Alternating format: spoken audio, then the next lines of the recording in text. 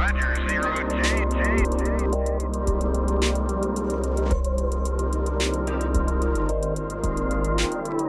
I feel fine.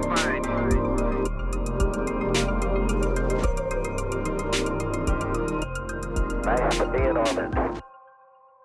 Howdy, and welcome to another Gamer Loop Radio episode. I'm your host, Neutron, and today I'm covering Luke Smith's 3-part Director's Cut on Destiny 2. There is so much to go over as we prepare for Shadowkeep, so hold on tight to your ghost. In the first part of the Director's Cut, Luke Smith talked about the game itself and opened the veil behind how Destiny was built and the effects it had on the team. Bungie is making a lot of changes to Destiny 2, with Shadowkeep and New Light. Their vision for Destiny 2 is to be an amazing action MMO in a single evolving world that you can play anytime, anywhere with your friends. Luke Smith shared his thoughts on the last 6 months at Bungie working on Destiny 2. Bungie learned a lot with the transition to the annual pass. If you remember in Destiny 1, we got several standalone DLCs throughout the years, and they've been trying to move away from this approach and focus more on seasons. That's to bring players new content regularly and avoid those droughts. With the annual pass, Bungie was actually successful in Destiny 2. They gave us a roadmap, timelines, and they delivered. There was so much content, I am still trying to catch up. But the problem with the annual pass format was actually taking a toll on the developers. They were working from season to season at a pace that wasn't sustainable. But if you compare the Black Armory, Reckoning, and the Chalice, each have very different mechanics that lead to an unsustainable development cycle. They will need to standardize the way the mechanics progress to help keep their team healthier and bring us more content. And I get it. I compare this to my day job. You don't want your employees to burn out and deliver bad product. All good things take time and resources. In Destiny 2, we have a powerful sources problem. This is another topic that Luke Smith touched on. With each new season in Destiny 2, power level is increased and more activities are added each season. This providing players more avenues to chase these powerful engrams to keep rising to the new challenges and endgame activities. Well, the problem is that now we have too many that provide power, and it does feel like a chore. So Bungie will be doing a seasonal curation of the power balance in the game. This might mean removing some activities that provide power engrams or reducing the value of the sources. I won't lie, each week I will do the same super easy activities to get my power. I got my characters to 750. It took a bit longer doing it this way, but it didn't feel satisfying. So this is something they're going to address going forward into Shadowkeep. In the following section, we'll go over some of Luke Smith's thoughts on the Season of the Drifter. And before we get to that, I love Gambit. Bungie found a new way to mix PvE and PvP elements with this game mode. In the Season of the Drifter, they introduced Gambit Prime. Faster matches, specialized armor sets to focus on certain roles, a different risk-reward mechanics to confuse the opposing team. Gambit Prime is excellent if you group up with a full fire team coordinating roles for each player, but the problem arises when you play with a group of randoms. That quickly breaks down, everyone's basically scrambling, doing whatever they want. With this actually turned me away from this mode. Bungie will be making a choice in the future between Prime and Classic. Is it a combination of those two? We don't know yet. But only one mode will stay. I personally prefer Classic, but it could benefit from making the matches a little bit quicker. I don't want another objective that's going to tell me you need to do 10 Gambit matches, which equates to 3 hours. I'm not going to do that again. I'm looking at you, Solstice Gear. No. For the second part, Season of the Drifter, go over a little bit about the Reckoning. But before we do, Bungie has shared that they have an internal team, codenamed Velveeta, and their only purpose is to find cheeses in each of the content. This team actually helps them gauge the difficulty in new content. And Reckoning has actually 3 tiers of difficulty. But in order to make it difficult, Bungie actually had to break their encounter design guidelines, such as enemies spawning behind players or snipers all over the place. This actually forced players to use specific gear in order to survive Reckoning. This is not what Bungie was trying to do. They want players to finish their activities, with their favorite loadouts, with the ability to pick and choose whatever they want on their character. In the final section for the Season of the Drifter, Luke talks about the difficulty in the game and on future sandbox nerfs. Destiny at its core is an action RPG shooter. In order to make an action game challenging, it needs a way for players to grow stronger. The game to rise up and push back by introducing new activities, new challenges that force the player to learn and adapt, and master that new encounter. But the RPG aspect of the game is to customize, optimize your character, and to overcome challenges. These go hand in hand, so the RPG element can actually overcome the action part of the game, and vice versa. So this is always a fine line that Bungie will have to balance. Bungie introduced us and brought old favorite exotics that basically broke the game. For example, Whisper of the Worm, awesome quest to obtain this weapon. But you can just basically stand far away, keep shooting if you get those crit shots, unlimited ammo. So you would basically melt bosses. Even though it was time saving, but it was not fun. I think that's what they're trying to do. On top of that, Bungie made our supers more powerful. For example, the Void Tether on a Hunter, just equip Orpheus Rigs and you can instantly regenerate your super after tethering a handful of enemies. Makes the game too easy, right? It's almost like a cheese. This design is actually something the game can't keep up with. And at the end, Luke mentioned that in Shadowkeep we are getting our precious scout rifles buffed. Soon, my baby, soon. And changes to ammo economy and changing how damage stacks. Next, we'll go over thoughts on Season of Opulence. In the Season of Opulence, Bungie introduced a new home for the Pursuits tab. And the Destiny community was heard loud and clear. They did not like it. So now we're getting a new Pursuits tab. And this time it actually looks good. Bungie admitted that they did not deliver with the changes with the original Pursuits tab. It took an initial key press to open it. There was no wait for a hotkey. It had filter options, but they didn't help me prioritize what I wanted to work on next. And coming in Shadowkeep, they're actually separating bounties and quests. And if you're on PC, assign a hotkey and take you directly to Pursuits tab. These quality of life changes are important for us. You don't want to waste time on having to find something in your inventory, or your Pursuits tab, or what quests you want to work on next. It should be something easy, something you can transition smoothly through. And actually, the new UI image they shared looks way cleaner than that jumbled mess we had. So I'm looking forward to see what filter options they get in this iteration. Luke talks a little bit more about the evolving Eververse. And gamers have a strong opinion regarding microtransactions in any game. For me, as long as the items you can buy in-game are only cosmetic and are not pay-to-win that provides players an advantage, I'm okay with that. During Season of Opulence, Bungie rebranded their Eververse store to allow players a chance to buy any item that is listed in the store if they wanted. This might seem greedy to some, but microtransactions like the Whisper of the Worm ornaments were successful enough that it paid for the 0-hour mission and its rewards. If microtransactions have the power to bring us this kind of content, I'm all in.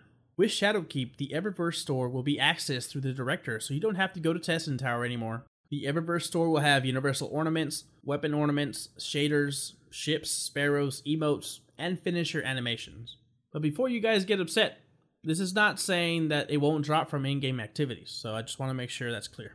Luke Smith's final thoughts in Season of Opulence are regarding the Menagerie. The Menagerie is a 6-player match-made activity that you progress no matter what. You learn the mechanics as you play the encounters, and you can actually craft what weapon or armor you want at the end of the run by using the chalice and the rune stones that you can collect from all activities in the game. And we want more of this. This is a great activity that is challenging and rewarding. Bungie wants to keep delivering experiences like this. If you remember in the Warmind DLC, they introduced escalation protocols, but the problem was actually finding players to matchmake. Maybe they can go back and work the EPs and, introduce matchmaking to them. The rest of the director's cut will actually focus on Shadowkeep and the changes they are making this year, and that includes topics like supers in PvP and Destiny 2, armor, stats, mods, and trade-offs, powerful sources, prime engrams. Next, we'll go over Part 2 of the Director's Cut. In Part 2, we will cover what's next for Destiny and Shadowkeep and beyond. In just a quick recap of what's happened in the last few months, Bungie is now a self-publisher and has full control of the creative direction for Destiny. New Light will be a free entry point for new Guardians starting October 1st. Destiny 2 will also be available on new platforms, Steam and Google Stadia.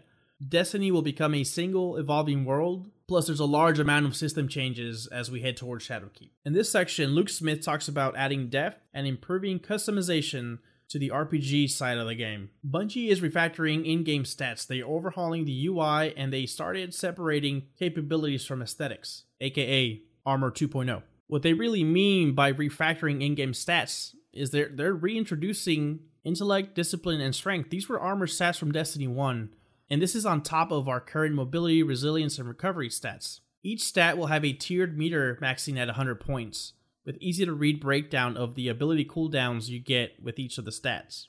They are also introducing Armor 2.0. This was actually covered more in depth during one of Bungie's live streams on August 14th. But in summary, Armor has an energy meter ranging from 1 to 10. You can use materials and currency to level up the energy value on a given piece of armor. Mods have both an energy cost and elemental affinity. And in order for a mod to be equipped, your armor needs to have rolled the correct element and have enough energy available. And when you acquire a mod from the game, it's an unlock that you can put on all armor, kind of like shaders.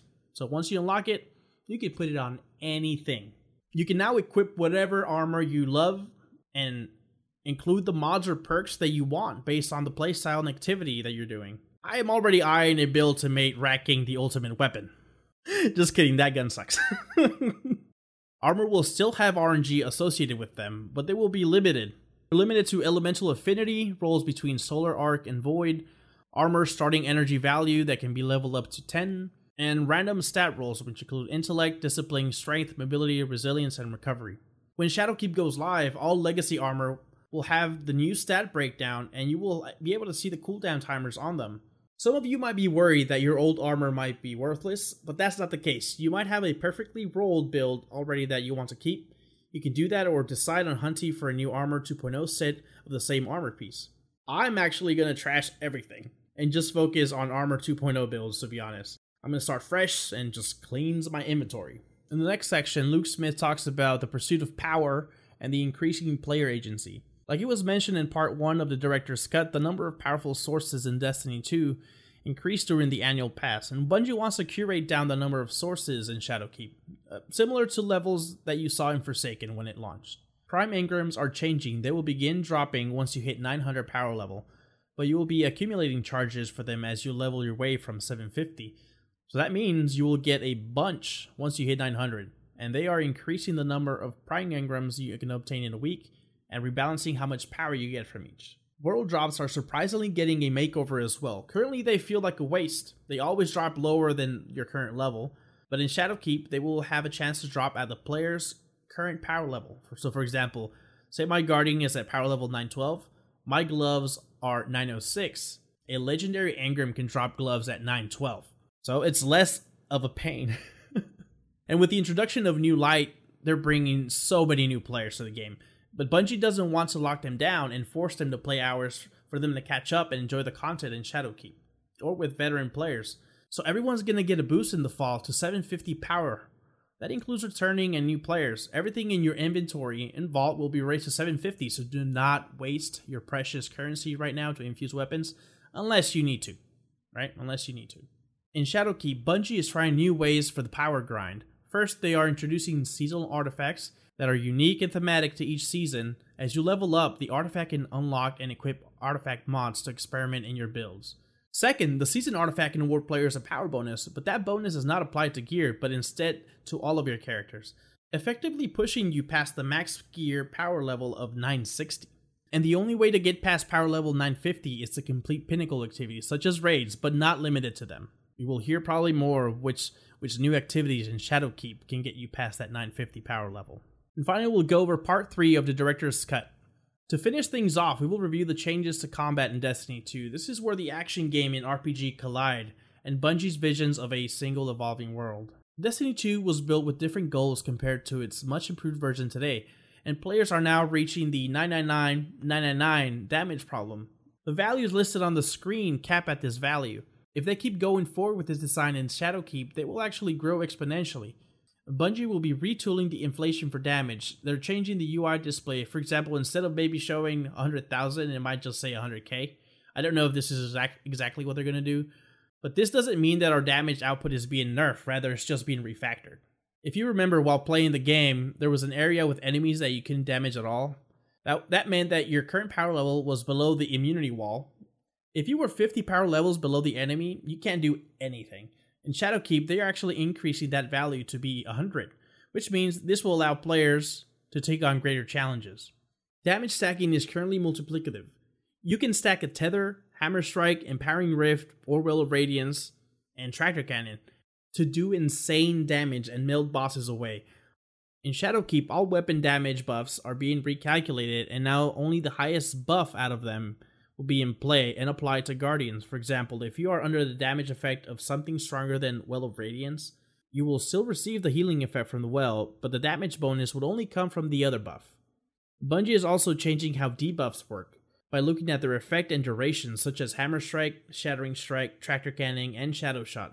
In general, only one ability buff can be active on a player at a given time, and enemies can be affected by only one debuff at a time. The exotics and weapon amplification perks, Kill Clip, Rampage, etc., these will remain multiplicative. Supers have gone out of control in Destiny 2. You can equip full stack of super mods and gain your super under 2 minutes in PvP. With the addition of roaming supers in-game, an Arctitan can kill you twice with the same super. Previously, Luke mentioned in the livestream that they are actually lowering the roaming super damage resistance, which will allow players defending against it a chance to stand and fight instead of fleeing at the mere sound of an enemy super activation. On top of that, players can currently increase the rate that they get their supers back by picking up orbs generated from Masterwork guns. Bungie will reduce the effectiveness of the orbs and reducing the super energy gained from kills and assists. No more freaking super extending Arctitans. Thank you, Luke. Bungie is also making some changes to how heavy ammo works in Destiny 2. Right now, it's only one person can grab it. Well, things are going back to Destiny 2, kind of, where a team can share that heavy ammo brick, but they are also reducing the amount of ammo per brick. When a player opens the heavy crate, other players have a window of time to interact and get their own heavy ammo. Throughout the seasons, Bungie has done small updates to PvP. They introduced Pinnacle PvP weapons, a new ranking system in the Crucible, and returned the game to its 6v6 roots instead of that 4v4 nonsense. There hasn't been any new permanent game modes in a while, and Trials of the Nine is not coming back. Or is it? Bungie admitted that Trials of the Nine was not the sequel they wanted compared to the mode in Destiny 1. Some of the gear was pretty potent, but the theme felt weaker. The Trials card was less important, and the stakes felt lower. Trials of the Nine didn't work. But here's the kicker. In the post from Luke Smith, he said, quote, "And Trials of the Nine, italicized, is on hiatus indefinitely." The word 9 was italicized, which folks on Reddit are speculating that Trials of Osiris might be coming back. Let's see what happens when Shadowkeep launches in October 1st. The reason Bungie was so quiet about PvP changes is because frankly they were actively trying to get everything else right. A new free entry point, New Light, and Shadowkeep content. But PvP is in need of some quality of life improvements and restructuring. And this fall, Bungie will be making a significant change to PvP. They are removing the Quick Play and competitive nodes from the Director. If you're actually looking for something similar to Quick Play, they're adding Classic Mix. This is a connection-based playlist, kind of like Quick Play, and Classic Mix will include Control, Clash, and Supremacy modes. Competitive is replaced by 3v3 Survival. This is actually going to award you glory points. They're also adding a Survival Solo queue playlist that would also award glory. Pray to RNGesus. As I read this, I had flashbacks of going against a stacked up team in comp. Thank you.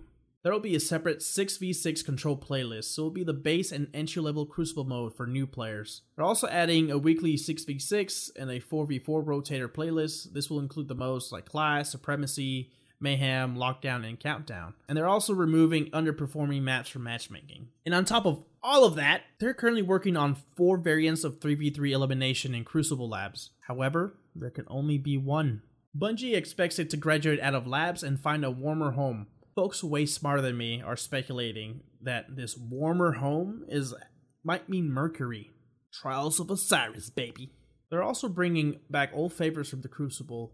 Widow's Court and Twilight Gap will be available while we test elimination in Crucible Labs. There will be some changes to matchmaking for PvP. They will be separating PvP veterans from the New Light crowd so you don't see back-to-back stompings. The 6v6 Classic Mix will remain as a connection-based matchmaking just like Quick Play today, but now they will introduce skill matchmaking to ensure a wider variety of matches, regardless of player skill. They're also making quality of life changes to Glory, Valor, and Infamy to make losses less punishing and the value you gain based on skill. The next section of Part 3, Luke talks about an evolving world. Bungie's vision for Destiny is to become a dynamic world, where the world changes each season. They want to continuously push the narrative so the story being told is impacted by our actions in each season. This is what Bungie will be doing at the start of Season 8. Each season will culminate in an event that resolves what is introduced in Season 8 and sets up the next season. If you remember, Year 2 of the annual pass added new activities and stories, but the storylines felt disjointed. Well, the fact is that Bungie had help from supporting dev studios at the time, and everything was being worked on in parallel. It was possibly too late to implement some of the successes from each season, or the lessons learned. This 3-part director's cut was no easy feat, but Luke Smith did say that he could probably write another 10,000 words about this game. This is his 9th year working on Destiny. If this doesn't show the passion and love he and the rest of the team have for this game, I don't know what else you want from them. Personally, this has been a journey playing Destiny. I've been playing Destiny since day one on the beta, on the PS4. So many memories, so many new friends, overcome so many challenges. So here in the next few weeks, there'll be a special episode as we prepare for Shadowkeep. We would like to thank you for listening to this episode of Gamer Loop Radio. If you would like to reach out to us, you can do so by following us on Twitter at GamerLoopRadio or send us an email at gamerloopradio@gmail.com. You can find additional episodes of Gamer Loop Radio on iTunes, Google Play, Spotify, and Podbean. Thank you for listening to our podcast.